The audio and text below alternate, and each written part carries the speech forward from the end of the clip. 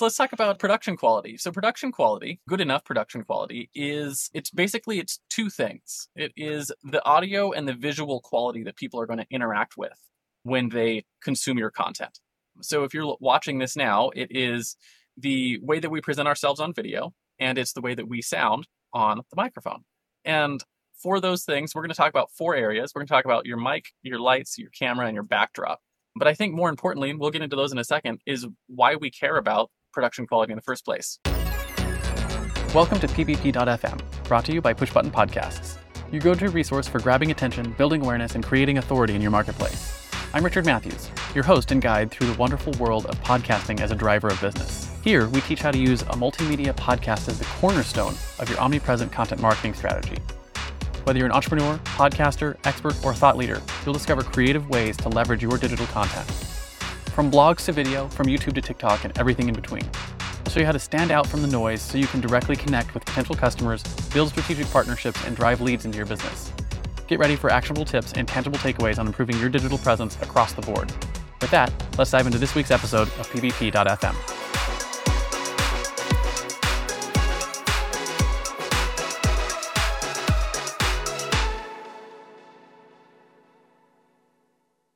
Hello and welcome to the episode number 1 of the PvP.fm podcast. My name is Richard Matthews, and I'm here with Lucas Root. Lucas, are you there?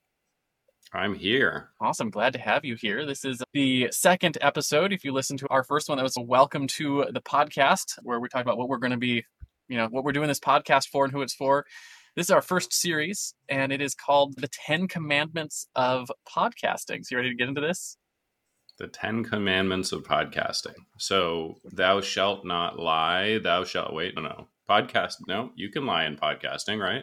Absolutely. You could lie all you want. It probably won't help your credibility much, but you can do, if you want to lie, you can lie. So before I actually tell you what the 10 Commandments are, I want to talk a little bit about the reason why we're doing a 10 Commandments section, because it's actually a really this is a meta sort of like thing for podcasting. Is one of the reasons you build a podcast like this one, or the podcast you might build for your business, is you want to create a type of strategic influence in your space, right? You want to become a thought leader. And part of being a thought leader is having like authority in the space. And one of the interesting things about authority is almost always self-claimed, right? And so we claim authority for ourselves.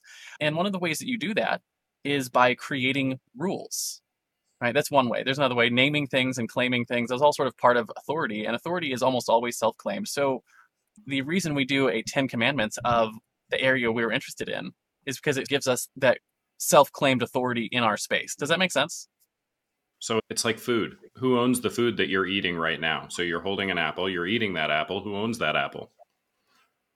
Me? Exactly. You answered perfectly, right? I answered it with a question mark over my head. Me? Yep. As you take a bite, it's me, right? Crunch. It's the ownership of that apple that you're eating right now is available for claiming, just like thought leadership, and is owned by the person who chooses to take ownership, to claim the ownership of that apple. Exactly. So what we're doing by saying, hey, these are the 10 Commandments of podcasting, is we're building for ourselves a thought leadership in this category. And what's interesting is that, we're going to claim or reclaim it. And what's interesting is it's a persuasive tactic. And the best thing about persuasion is persuasion works whether or not the person who is receiving the persuasion is aware of it. So we're going to go through these 10 Commandments of podcasting.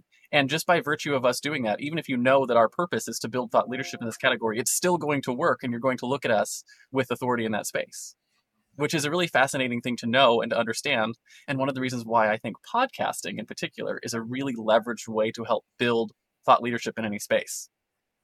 Wow, you're showing people under the curtain right from the start. Right? That's the whole goal. So let's get into this then. The 10 Commandments of podcasting are, commandment number 1 is thou shalt have good production quality, good enough production quality. The good enough, I think, is important. And that's what we're going to talk about today. And then I'll give you the other 9 commandments, and we'll get into those over the rest of the series. But number 2 is thou shalt be consistent. Number 3 is thou shalt remove the psychological barriers to recording. Number 4 is thou shalt drive to an action. Number 5 is thou shalt buy, borrow, and build an audience. Number 6 is thou shalt gain awareness, attention, and authority. Number 7 is thou shalt use multimedia. Number 8 is thou shalt create derivative content. Derivative is one of my favorite words. It's from the financial space. I'm sure you're very familiar with your background in I am. finances. I am. We Um, can play with that one.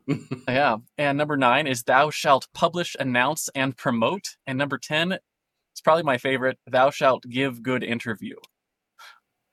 Thou shalt give good interview. You got to Ooh. learn to give good Ooh, interview ooh, if you want to get into podcasting, or at least if you're going to do interview shows like this one. So let's get into this first one. Thou shalt Well, have good enough production quality. even if it's a solo episode, aren't you still interviewing? I mean, you're interviewing Yeah. yourself. Yeah, so that's actually a really good point. And one of the ways that we'll get into this when we talk about content structures in the second commandment is a lot of what you're doing with building a consistent content structure is just taking the information that you want to cover, presenting it as questions that you can ask yourself and then answer them.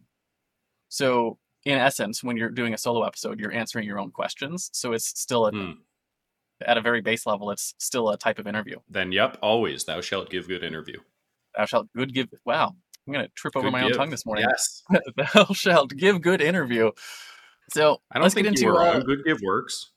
good give. Yeah, because you got to do a good job at giving your content. So Right. that works both Exactly. ways.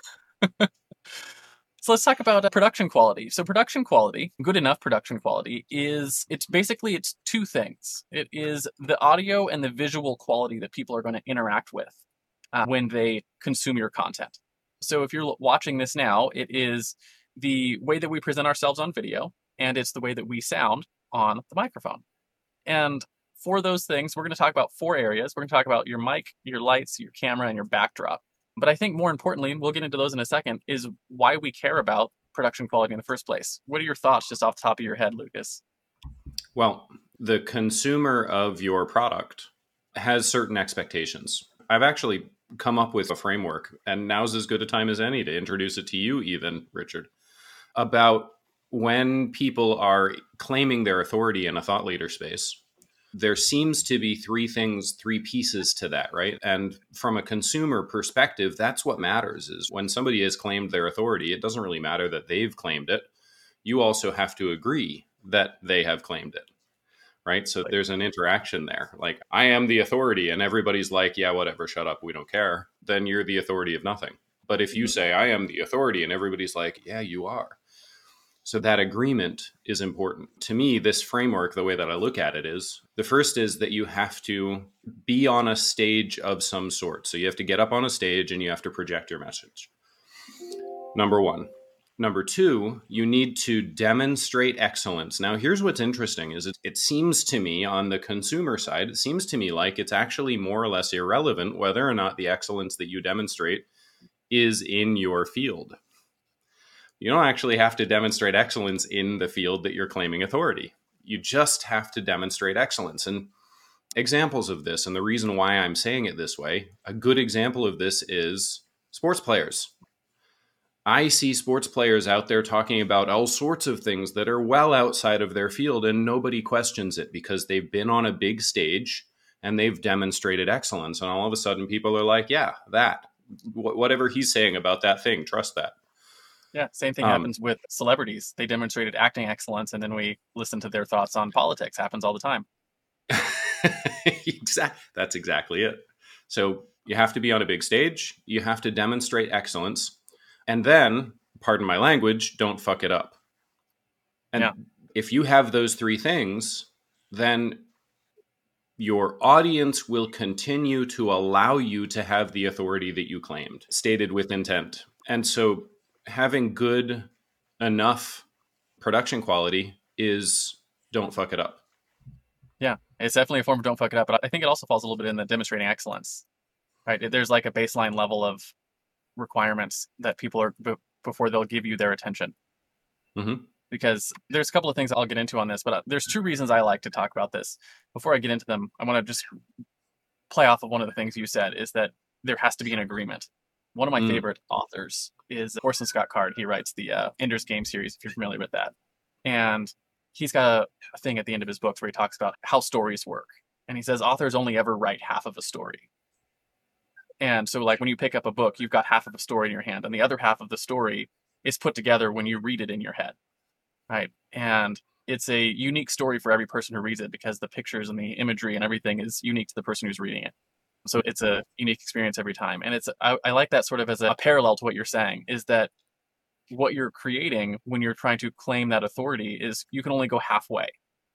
The other half is going to be the acceptance of that authority from your audience. Yep. And so how do we leverage the skills that we have to make that agreement a foregone conclusion, so to speak, right? Where people are going to just accept that, yes, this guy has authority in this space. Make it work in our favor, I guess. Does that make sense? Yeah. Yeah. So my 2 reasons why I think you should have good enough production quality is, the first one is something that I call unconscious trust signals. And we can talk about how this plays into what we just talked about. But unconscious trust signals are the signals that you're sending out to your marketplace, whether you mean to or not, that your audience is going to pick up whether they intend to or not. Right. And that is whether or not they're even aware of it on either side. And unconscious trust signals are basically, just put it in a real concrete example. If you are, say, a local plumber, right, and you do really good plumbing work, and you show up on YouTube talking about plumbing with your plumbing video, and your video is crappy, and your audio is crappy, and the lighting is crappy, and everything about the production quality is crappy, the assumption made by the person watching it is going to be that maybe if they are crappy here, everything else they do is crappy. Even if it's not true, it's going to drop those sort of unconscious trust signals that maybe this guy doesn't know what he's talking about. Right? Because production quality has that type of an impact. Now, if you go the other direction, and you go all the way up to like Hollywood level and full production studio and multiple cameramen and angles and lights and professional stuff, now you're no longer relatable. And you miss out on the connection that a lot of people are building this type of content for in the first place. So there's a happy medium that I call the good enough production quality, where you want to demonstrate that you don't want people to look at your production quality and notice it, either good or bad. It should just be invisible. Let's pretend for a second that being no longer relatable is irrelevant. Let's pretend that's not an issue. But let's pretend, and I agree with you, I agree that it is an issue, but let's pretend for a second that it's not an issue. It's not a problem. Nobody's ever going to have that challenge. Is there any benefit? I mean, meaningful benefit? Will you pick up audience faster? Will people like you more if you have that high level and being relatable is not an issue? I think the answer is no. No. And the reason I think the answer is no is because you want people to follow you for your content. Yeah. And not for your production quality, your production skills. Yeah.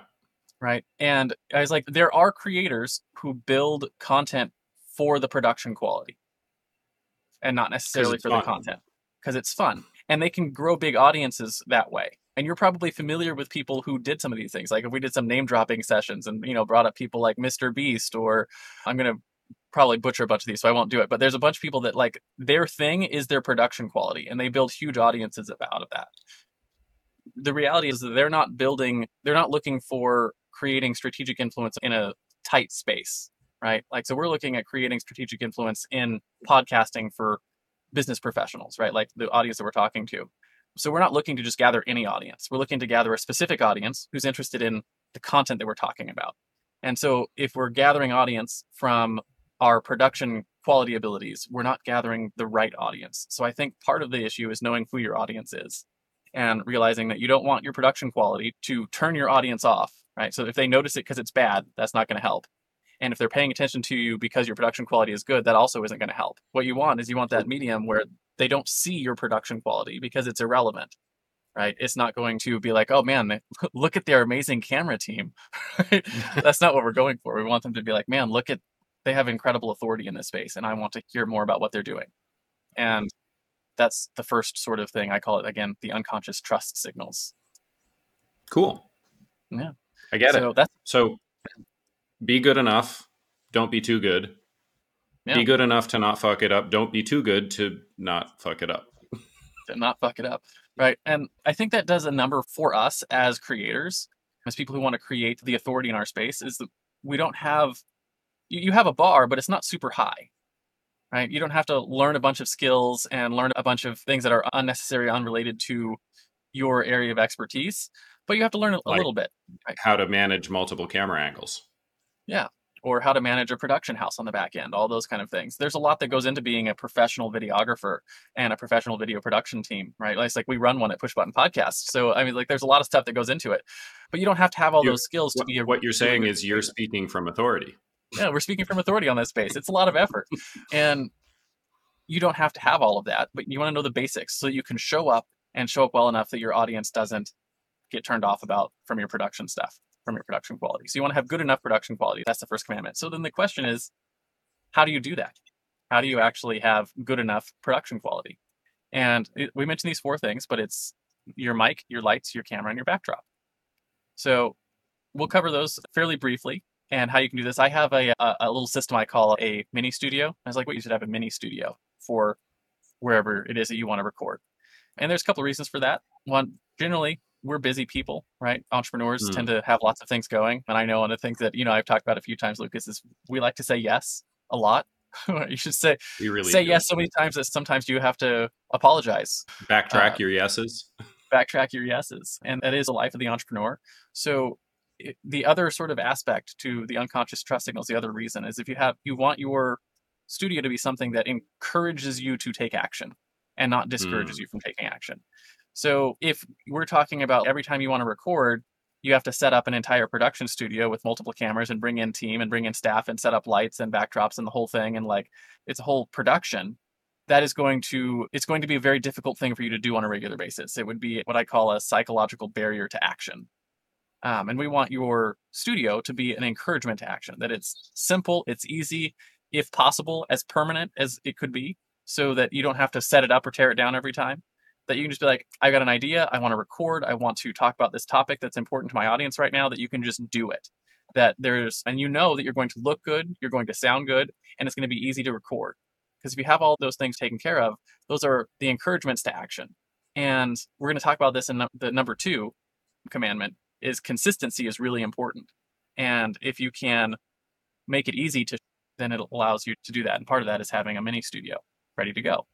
yeah. So I know an influencer who I follow and respect who does all of his recording inside an unfinished basement, sitting on a stool. And from time to time, and he does actually use multiple camera angles, but from time to time, he actually uses a camera angle that shows that he's sitting in an unfinished basement on a stool, and you can see yeah, it.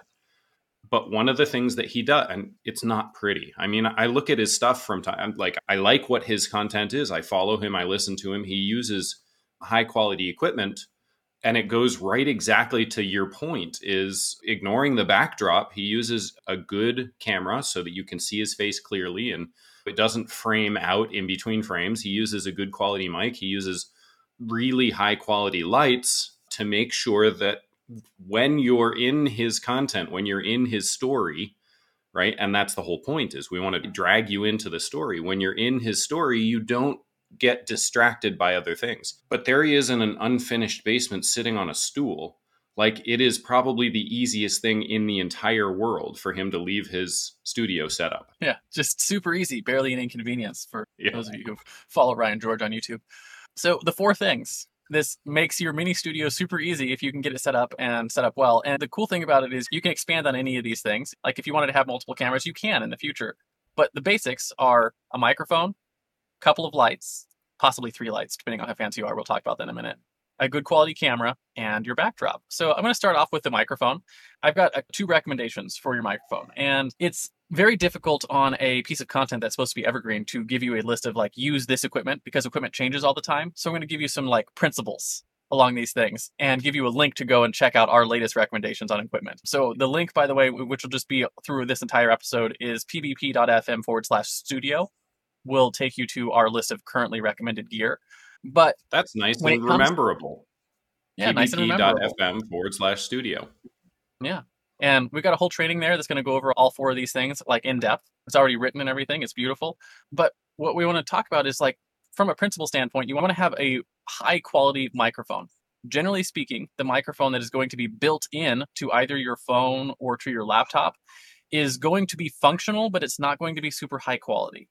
And a lot of times it has to do with the size of the microphone. The actual size of the microphones that are in there are very tiny. And so they have to be amplified quite a bit to pick up your sound.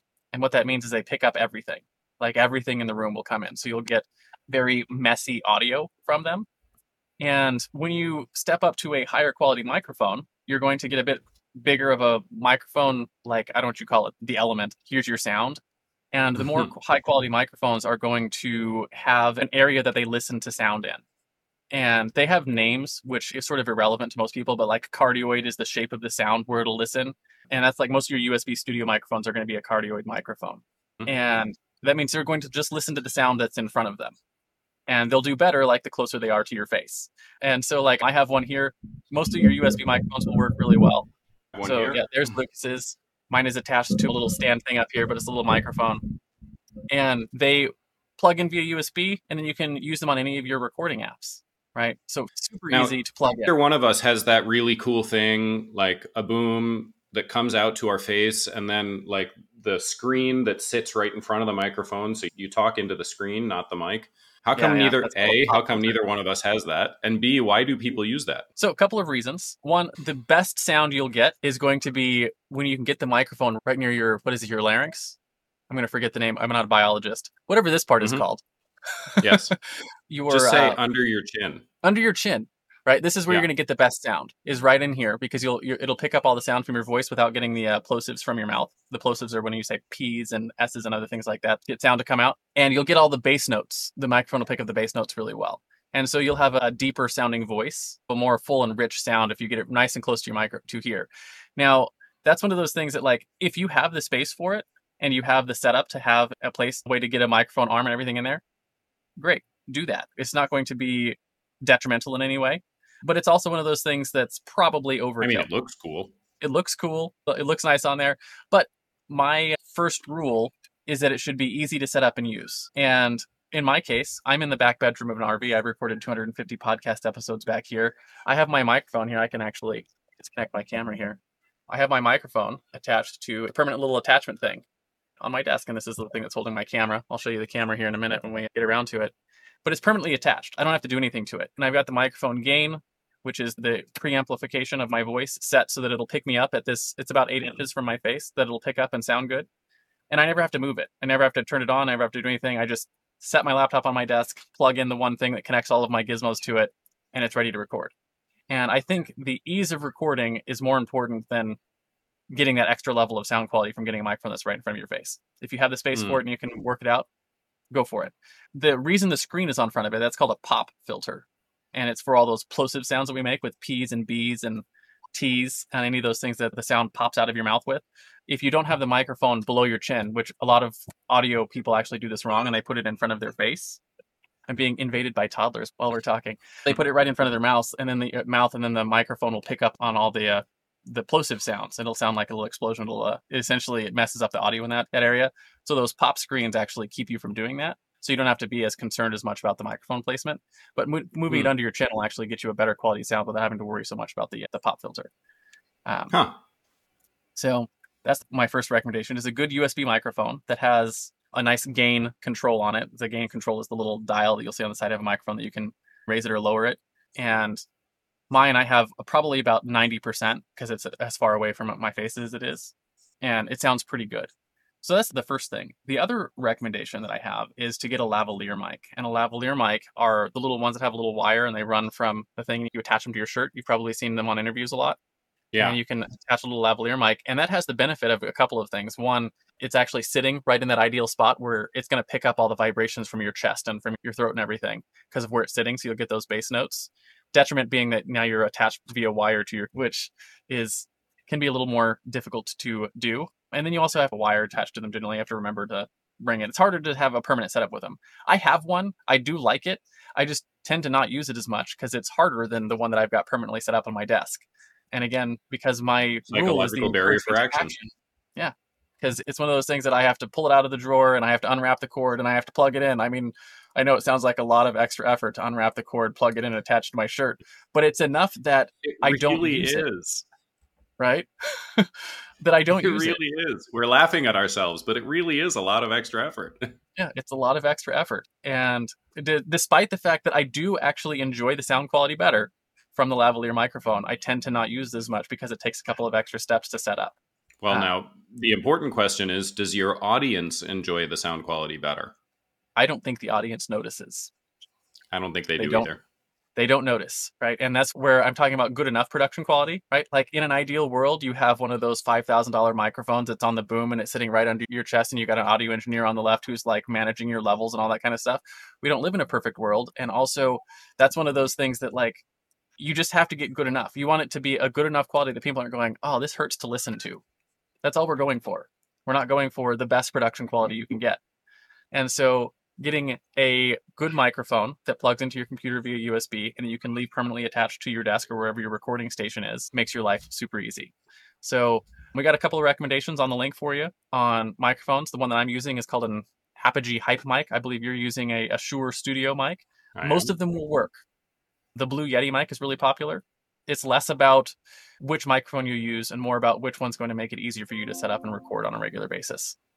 And excites you. If one excites you, go with that.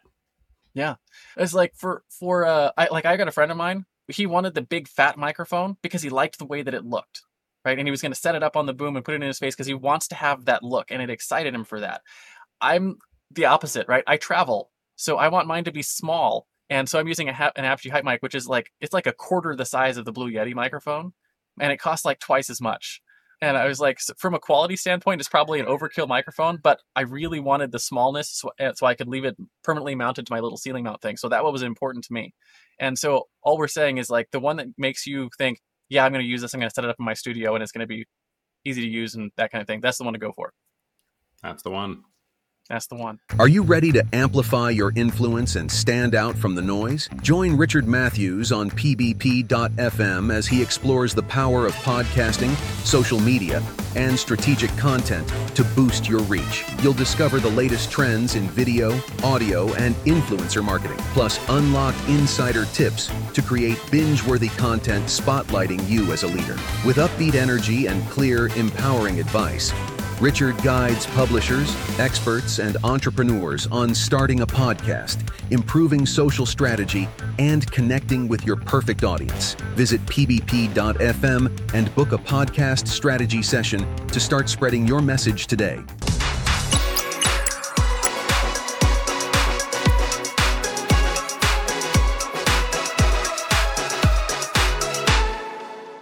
Tell me about lights. So lights are my favorite because you can change so much about the quality of your picture by just setting up a couple of good lights. So lighting is one of those subjects that like you can go and get a 4-year degree in lighting, and that's like a normal thing. Like people have degrees in lighting. So this is one of those that you can go a long ways down the rabbit hole in lighting. So what we're going to talk about is a really specific focus on what type of lighting for the types of videos that thought leaders are going to create. For the most part, you're going to be creating what we call the head and shoulders shot. That's where, you're cut off right at the midpoint between your shoulder and your elbow.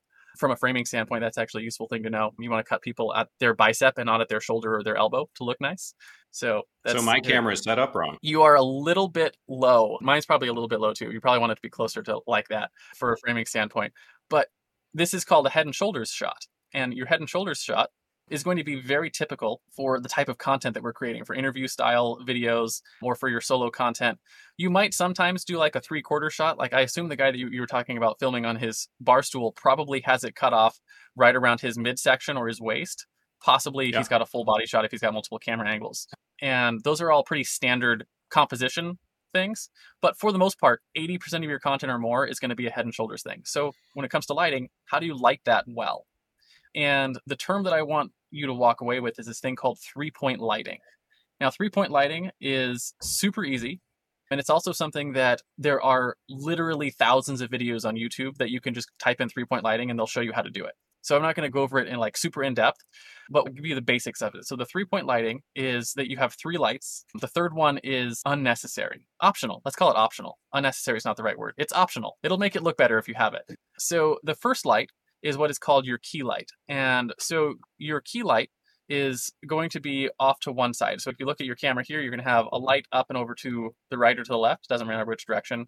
That's going to be Mine's to the right. Yeah, mine's to the right as well. Like when I help people set up their studios, I tend to put it off to the right, probably because I'm right-hand dominant and it's just the thing that I do. But you have a key light that if we're talking about light in terms of like how bright they are, you'd have say that one would be at like 100% power. And the reason you want it up and off to the side is you want the light to hit your face and create shadows. So you can see like on your nose, Lucas, or probably on mine, you can see the shadows that are created from this light. So it's a key light and it creates a bit of shadow on one side of your face. That gives your face dimension. And because we're in Now, a 2D space, I have 2 lights, not 3. And so the shadow is much more pronounced in mine. yeah. And so I could show you how to adjust those two things as well. But so you have your key light. That's the light that provides the light for the scene and gives you the depth in your face. And the depth in your face is actually really important. If you put the lights directly in front of you, so like if this is the camera lens here and you put the light like right behind it, it's going to shine onto your face and it's going to flatten everything out. You won't have any shadows. And when you flatten out the face, you take away some of the human connectedness that we have over video. And so you want to help people. I don't know what you would call this. You're probably better at understanding this stuff than I am because of what you teach in community. The face is really important, right? And everything that comes into it, you want to basically give the other person who's watching your content all of the benefits they can of seeing your face and seeing your facial expressions and all of that. And that's going to come with being able to see your eyes and see your nose and see your lips and everything. So you want to have the shadows that create that depth that they would have in real life if you weren't, separated by a video camera. We're actually kind of cool. I'm not going to go super down this road. We're a very cool animal. We recognize face faster than we recognize any other image. Interesting. So yeah, that's what we're looking at trying to help that. Facial recognition happens in a different place of your brain than image recognition, and it happens much faster.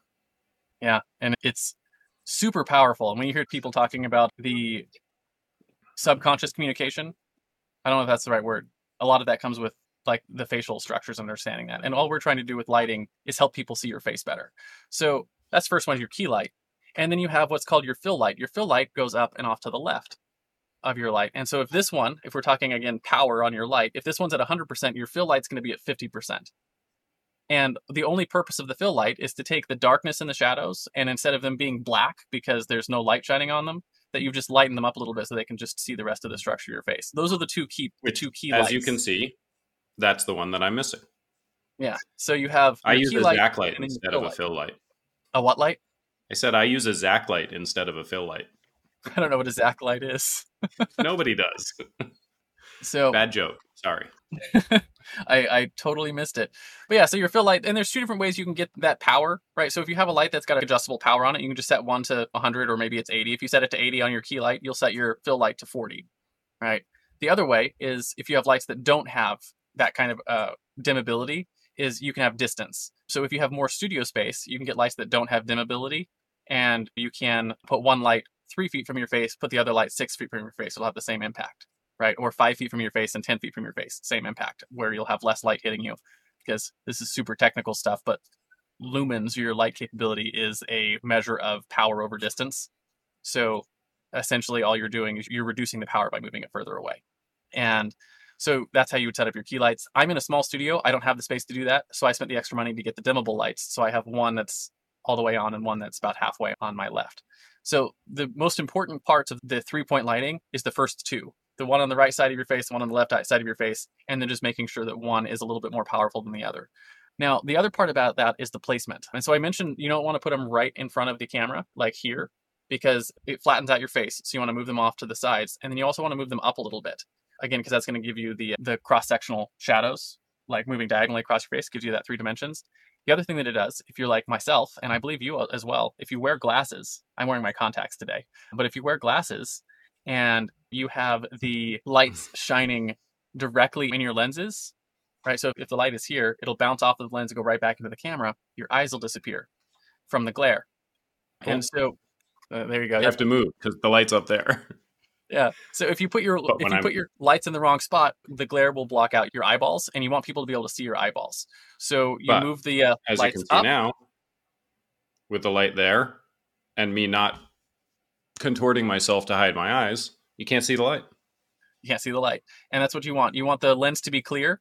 And so what I would do is I'll put my glasses on, and then I'll move the lights high enough up until that angle is getting the light to not hit the camera lens. So you want it to bounce off your glasses and then bounce down and not straight into the camera lens. So that's what the up is for. It's almost like it would be worth borrowing a pair of glasses just for setting up lights, just for that purpose anyway. Yeah. It absolutely works. You can, if you have a pair of like light sunglasses that you can still see through your eyeballs through, because I know a lot of people have sunglasses, that's useful to help move the light off, because it'll help you get good light position, right? Because you want them to be just high enough up, because that's going to give you the diagonal sort of shadow as well. And it's going to help you get them up and off to the side, so you're not getting the glare on them. So that's a benefit of that. If you're super restricted on studio, or you're not in control of the lights because you're on an interview setting somewhere else, my glasses hack for people is if you take the little part that sits on your ears and you lift them up about a centimeter, so they're sitting like right here on the side of your skull, nobody will notice, and it'll take the lenses and it'll tilt them down just enough to get the glare out of your eyes. Because again, anytime we're trying to go for authority, they need to be able to see your eyeballs. So that's my glasses hat trick for you. So that's your two things: is your fill light and your key light and your field light are the most important ones. The third one is called your rim light. And rim meaning like it shines on the back of your head and actually creates a rim. And I don't actually have mine on right now. I can turn it on. It doesn't make a huge bit of difference. But the purpose of a rim light is to create what's called background separation. And so you put a light, so you would generally put it on the same side as your fill light. So you want it to be opposing your key light. So if you have your fill light over here, you'd put your key light over here, you'd put your rim light over here and up behind you. And you basically just point it at the back of your head. And what it's going to do is it's going to light up the back of your head, and it's going to give you that sort of like the back of your hair will glow kind of thing. You look like an angel. But really the purpose of it is it separates you from the background for whatever your background is. And that the background separation is one of those things that will professional giveaway, so to speak. Like people who are professional videographers and professional photographers will notice things like background separation. So most of your audience won't notice the background separation, but it's one of those things that they see it. They're going to be like, oh, this guy's got good quality. And they may not be able to note it or say like why. It more. Yeah, they'll like it more, even if they can't tell you why they like it more. It's because of background separation, right? Professional will be able to tell you why. Your average person won't, but if you showed them two scenes, one with the rim lighting and one without, they're going to always pick the one with the rim lighting because it looks better, right? So rim lighting, again, just the third light goes up there. It's optional. It's not going to put you over the edge, but it's one of those things that's simple enough that if you can get a nice rim light and you can set it up, it'll make you look good. You can also play with that. There's, like you can put it behind you and shine it up and get you the background separation there. Looks a little different. You can play with that kind of lighting. You'll see a lot of people on YouTube talk about how they do their rim lighting. You can also do things like... What we have here isn't quite rim lighting, but it is very much background separation. Yeah, it's close. It's doing the same job. And as I say, rim lighting is very specifically shining it on your head, but really our goal is it's that background separation. And you can do that by lighting your backdrop. You can do it by lighting the back of your head. Rim lighting is just a real simple, easy way to do that. And you just put a light shine on the back of your head. Yours is actually lighting up the background. It's a very similar kind of thing. I've done that before with this backdrop. So that's the basics of it, is 3-point lighting. Now, there's a couple of other considerations for your 3-point lighting. One of them is your light color. So that's what they call light temperature. And you'll see your light bulbs are measured in some sort of a Kelvin rating from like 3,000 to 5,000. For ease of understanding, you want what is called sunlight balanced lights.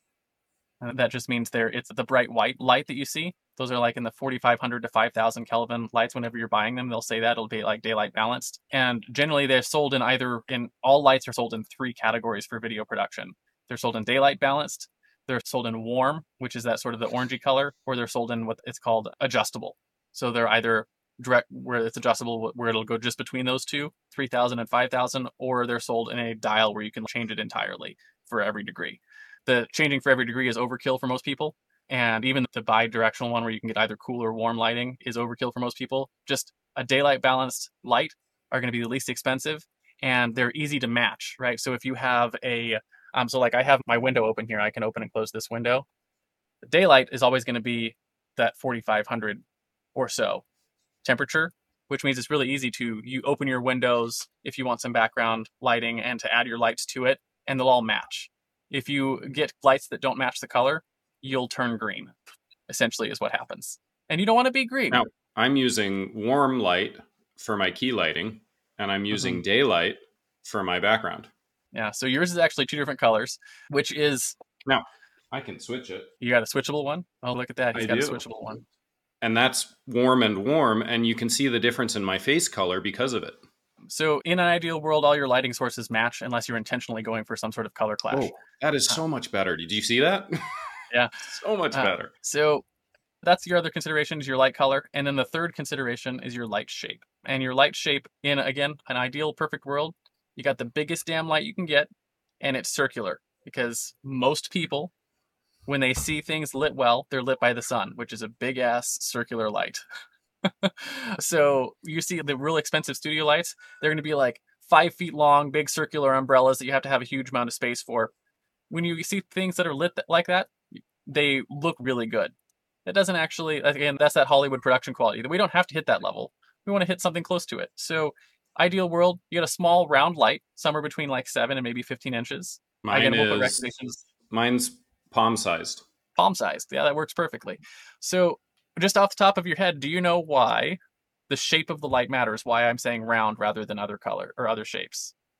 Well, I mean, you just said the sun. So my guess Yeah. is that when people see the reflection of, and I'm just guessing, when people see the reflection of the light in your eyeballs, what they Mhm. expect to see is round. And if it's round, it makes sense to them. Yeah. So again, it's one of those things that most people aren't going to be able to tell you the difference, right? But if you take 3 different shots of yourself, one of them with, say, one of those ring lights that's got the circle donut thing, and you got it's called a catch light, by the way, in the photography world. The catch light in your eye, which is the reflection of the light in your eyeball, has that donut shape from the ring light, or has the rectangular shape from a square light, or it has the round shape. And all things being equal, you show an audience member 3 pictures of you and say, which one do you like better? 99 times out of 100, they're going to pick the one with the round catch lights. And again, 99 times out of 100, they won't be able to tell you why, right? Yeah. Because it's not something that people are aware of unless they're aware of it. And So they don't know, but they know that they like that one better. yeah, they know that they like that one better. And so it's easy enough to get round lights.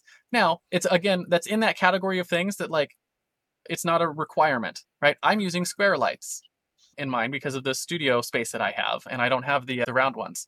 So I'm going to pull this one down just so I can show it to you. I use really small lights because I have a really small space. And so they're small rectangular ones. These are called Lume Cube Pros or whatever.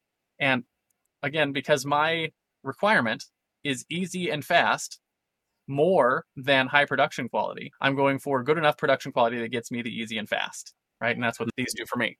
So So if I had for the me, space for it, this one is round and it's the size of my palm up there. This one is square. The one behind me, my backlighting. yeah. So your backlighting's not shining on your eyes. You can do whatever shapes you want for that. Well, I want square. You want square. Well, there you go. You can have square. So that's basically your 3 considerations is the number of lights. If ideally you have 3 of them for 3-point lighting. And the color, ideally they're all daylight balanced, real simple to buy. And then your shape, ideally they're round. And you can get nice round lights for shining on your face. And then whatever other shapes you want for shining anywhere else. Those are the 3 big things. It's not super hard to set up, but if you set them up and you do it well, you can make a dramatic difference in how good the quality of your video looks. Yep. So that's it for lighting. Now, point, just like with microphones, do the thing that excites you. Number 1, you are an N=1 experiment. So if I had followed your advice, Richard, now you and I have worked on my lighting, we've worked on my sound, we've worked on my cameras. So this is not in a vacuum. But if I had followed your advice purely, you all saw how washed out my face was when I used colored light bulbs that matched. So you are an N=1 experiment. Set up your little mini studio. Take a look at how it looks. Does that excite you? Does that make you want to get in front of the camera? And if it doesn't, make some changes. Yeah. And you'll find I spent a little extra money to get the lights that I can change the color temperature on instead of just having daylight balanced. It's easier to just do daylight balanced. But I get the ones that have the adjustable thing because I like to take it from daylight balanced and then just make it a little bit warmer because I'm very pale. And being pale means if I add a little bit of warmth to the light, I get a little bit more color in my face. Right, Lucas, you got sort of the same thing going on. If you go with just a straight daylight thing, our very white skin we wash out easily. So having a bit of a warmer light on your face makes you come alive a little bit more. So that is the reason why you might spend a couple extra bucks on getting maybe a lighted, color adjustable lights. And to your point, if you look good and you sound good, you're more likely to record, which is the important reason why this is the number one. It's the number one rule is you got to good enough production quality that makes you want to sit down and record. Yep. So next is your camera is super easy. You didn't used to be easy, but over the last couple of years, it's gotten really easy. So if you have a modern smartphone, I got one right here. Yeah, you got a modern smartphone. And by modern, I'm going to date this video for everyone. iPhone 12 or 13 or newer, and Galaxy S22 or newer. Just about any of those. And I can't remember what the Google Pixel is right now. It's like the Pixel 2a or something. I don't know. I'm going to butcher that. Someone's going to comment on this later and be like, it's not the one that's out. Anyways, any of those, that sort of generation of cameras and newer are retardedly good. And what I mean by that is I have in my house right now over $10,000 of professional video equipment. And it's something that I'm passionate about and love to do as a hobby. And I do travel videos and stuff with my kids and everything. And I've got all sorts of things from sliders and nice cameras and $2,000 lenses, got the whole bit. I used to record my podcast with all of that stuff. And I used to encourage other people to set up a nice professional camera because the difference between the webcam that comes on your computer and a professional camera is astronomical, how much better it is. Now, over the last couple of years, it was actually January of this year, I switched to the iPhone 13 Pro camera system, and I started just experimenting with it. And I've been doing this for years. So since probably the iPhone 4, are any of the cameras good enough to actually replace a professional camera? Never been the case. And it's gotten to the point now where, as someone who has and does professional video work, I have recorded and submitted video work to clients that they've paid for and been happy to pay for coming out of an iPhone. And because the camera systems are that good. And I have done side-by-side comparisons of just my own podcast studio with my $2,500 camera and lens setup and the camera that's built into my phone. And I can, as a professional, tell the difference. Like in a blind test, I can tell the difference between one or the other. But it's not something that, like my wife, who is, she's got quite a bit of understanding of cameras because of her husband's proclivities, she can't tell the difference, right? And most of your people who are not professional enough to know how to do the pixel peeping won't be able to tell the difference. You probably won't be able to tell the difference between an iPhone camera and whatnot. This is actually being recorded right now on the iPhone from my standpoint. I probably can't see it. Let me do this thing. We can switch from video to the FaceTime camera. So like this is the actual camera that I'm holding. That's the laptop camera. And we can switch it back. So I'm actually recording this episode on my iPhone. And the benefits to that are, one, you don't have to go out and spend extra money on a camera. Chances are nowadays you have a smartphone in your pocket and it's probably good enough that you can use it. And thou shalt have good enough production. Yeah, thou shalt have good enough production quality. And I am using, to the point of being super easy to set up and use, this is one of those little magnet mounts from the iPhone. And I literally just snap it on and it's ready to go. And over the past couple of years, I used to have to plug it in with a wire. And you can download an app called like Epoch Cam. There's a few of them that let you use your iPhone or your Android phone as a webcam. Cost a couple of bucks. I think I spent $4 for an app. And then this year, Apple was like, that's a good idea. And they built into the OS. And now I can just select my iPhone from inside of Zoom or from inside of Zencaster where we're recording here. And it just wirelessly connects. There's no wires on my phone. I don't understand how they do it. It's magic. I don't care. It's easy. I just put it in there, get it ready to go. So my current recommendation for most people is to use the phone that you have. Now, the other part of that is some people, like yourself, Lucas, don't like using your phone to record. So what are your options? And I am definitely one of those people. One of my recommendations it's not because I don't like the phone. It's because I want my setup, and you talked about this before, it's because I want my setup to be 100% permanent. I don't want to have to do anything except press the record button. Yeah. And if you're in that boat, like I find it easy enough to use my phone, but if you want to have a permanent camera setup, any of the newer webcams, and by newer, I mean in the same sort of generation as the iPhone 13 Plus newer ones, they've started, and it's happened because of the pandemic, a lot of the webcam companies decided to step up their games a lot. I mean, instead of having the 720p cameras and whatnot and the 1080p cameras, they've started coming out with 4K cameras with gimbals and other things like that. There's a few of them. I'll put some links to them in our studio thing below. And they've all come out just in like the last 6 months or so, where they've got some webcams that are USB plug-in webcams that have the 4K capabilities. They have wide enough, this is super geeky, they have wide enough apertures that you actually get some of that depth of field, the background blur, from having a nice high quality camera lens in there. And they can be used professionally. Whereas, even 6 months ago or a year ago, it was really difficult to get a webcam that you could use professionally. It's not the case anymore. Partially the fault of the pandemic. I don't complain about that. We got some good things out of the pandemic. And so because everyone started working remotely, we started to have conversations about how do we make the video quality better. And there's a lot of companies that have stepped up and started putting out really high quality webcams. And the only problem with those is they tend to be in the $300 to $400 range. So it's going to up your like money you're going to put into your camera system, into your mini studio by buying an extra camera rather than what you have already sitting on your phone. So I don't have a problem with that if you have the budget for it and you want to have a permanent setup. Any of those new cameras are going to work really well for that. And that's my recommendation. Again, I used to recommend buying a $2,500 camera setup and a camera capture card and the whole bit to make it look super professional, and actually had helped some clients set up studios that they love and still use. In all fairness, the camera quality that I'm holding in my hand right now 4 years ago was a $2,500 camera. Yeah. So a lot has changed very rapidly, which again is why I'm not going to give you a bunch of models right now because they're probably going to be different in 6 months anyway. So we'll put the latest ones in the studio link. So that's it for cameras. And the last one is your backdrop. Well, and I want to add to that. Go for it. So I record my podcast in 3 different places. I love my mini studio. Whenever I have the option, I record it here in my mini studio. And most of the content that you and I are going to shoot together is from my mini studio. However, anybody that watched the previous episode, the Hello World, the Welcome episode, is going to notice that I was in a nondescript room with a boring white background, not very good lighting, and a not very high quality camera. I recorded that episode on my lap. And I used the laptop mic, I used the laptop camera.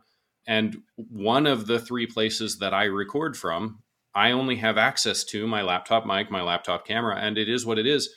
And look, when you get into a role and you're in the position where recording content is more important to you than production quality some of the time, and remember, thou shalt have good enough production quality, but some of the time you're just in that position where you're not in a good place. And here's where I'm going to go back to this amazing device that I hold in my hand. The people who are used to recording on their phone, which includes you, Richard, but does not include me, those people are going to reach for their phone first instead of their laptop first. And those people, unlike me, and I'm bashing myself a little bit here, those people are going to end up with a higher quality production because of the fact that they reach for this really high quality camera instead of their laptop. And in my case, my laptop is my go-to. So maybe I need to get into the habit of retraining myself when I'm recording my podcast in the other places. Yeah. Again, because we travel, I've done the same thing. I have 250 episodes that I've recorded here for our podcast in this little bedroom here. But we've occasionally been in places where I have terrible internet and I have to leave here and take my recording equipment elsewhere. And I have recorded at the library. I've recorded on a bench at the beach because I could get internet at the beach, but I couldn't where my RV was parked. And so I've recorded in those couple of places. Yeah. And I've recorded podcast episodes from my phone because I'm used to doing that already. And you can get fairly decent quality on. Being used to using that equipment, it matters. Yeah, it matters. So last part is your backdrop. And again, your backdrop, this is one of those ideal world things, right? If you can have a nice backdrop that looks good and is easy to set up and put down, that's your best world. This is really easy. Yeah, it's really easy. You just leave it there. If I had that would be great. I say I'm literally, that's my bed, right? We're in the back bedroom in RV. There's my closet, our washer and dryer is in there, and the bathroom's over there with all of our towels and whatnot. So legitimately, I have a backdrop hung up. It's actually there. It's not a virtual backdrop. And it is hung up with little S-clips on the ceiling. I leave the S-clips there all the time. And this backdrop is from Amazon. These ones I'm happy to give you a model for because they're not going anywhere. They're called Katie backdrops on Amazon, and they make them in lots of different sizes, everywhere from 5 foot by 5 foot to all the way up to these huge sheets. I just realized something. Because of what you have to do when you set up for your recording, lights, camera, action is exactly right for you. Yep. Lights, camera, action. Turn the lights on, click on the camera, and go. Yep, that's what I do. But yeah, these Katie backdrops are nice. They come in lots of different sizes, and you can just get one measured that fits for whatever your camera space is. Mine's 7 feet wide, but they make them in 10 feet wide and 15 feet wide and whatever you have to stick up behind you. And then they come in lots of different colors and shapes and everything. You can get solid white and green, and you can get all the different solid colors. You can get patterns like this one. This is the American flag, obviously. This was my passive-aggressive patriotism. That's what this is. I appreciate what our country lets us do, so this is my tribute to that. But I've got a wooden backdrop one. I got a friend of mine that looks like a little miniature office that's behind her. It's hard to tell that it's a picture, but it's a picture. And it allows you to just set up a backdrop, super easy, that will cover up whatever is back there. So you don't have to worry about putting up something that's nice, right? Or making it look fancy. To that end, though, if you get your lighting right and you get your audio right, most people don't give a damn what's in your background. as long as it's not detracting from your message, right? Mine is Don't pick it literally, mine's literally a bed that's not always made and covered sometimes in laundry and kids' toys and other things. It would be distracting from my message. So I put a backdrop up and cover it over, right? And if I had to worry about cleaning my bed up and making it all nice and putting all the kids' stuff away because of the tiny space we lived in, it would be a barrier to recording for me. So throwing up a background that just makes it real easy, right, is great. If you happen to have a space that you record in all the time and the backdrop just can stay in a nice situated area like yours is, that's even easier. You don't have to do anything, right? You don't have to set anything up, and you can just, I notice you have probably some books that show off some of your knowledge base and your connection to the Pokemon company behind you. Those are all great things. Yep. And there's nothing wrong with doing anything like that, but your backdrop should be something that is not distracting and it's easy. Those are the two things. It's easy for you to set up, or in your case, not set up, just stand in front of, and it's not distracting from your content, your message. And that's really all there is to the backdrops. I have to make sure the books are in order sometimes because I do actually use them. From time to time, my wife comes in and plays with my Pokemon plushies, so I have to put them back. Put them back. Yeah, but that's, only from time to time. For the most part, this stays set up. Yeah, and that's it.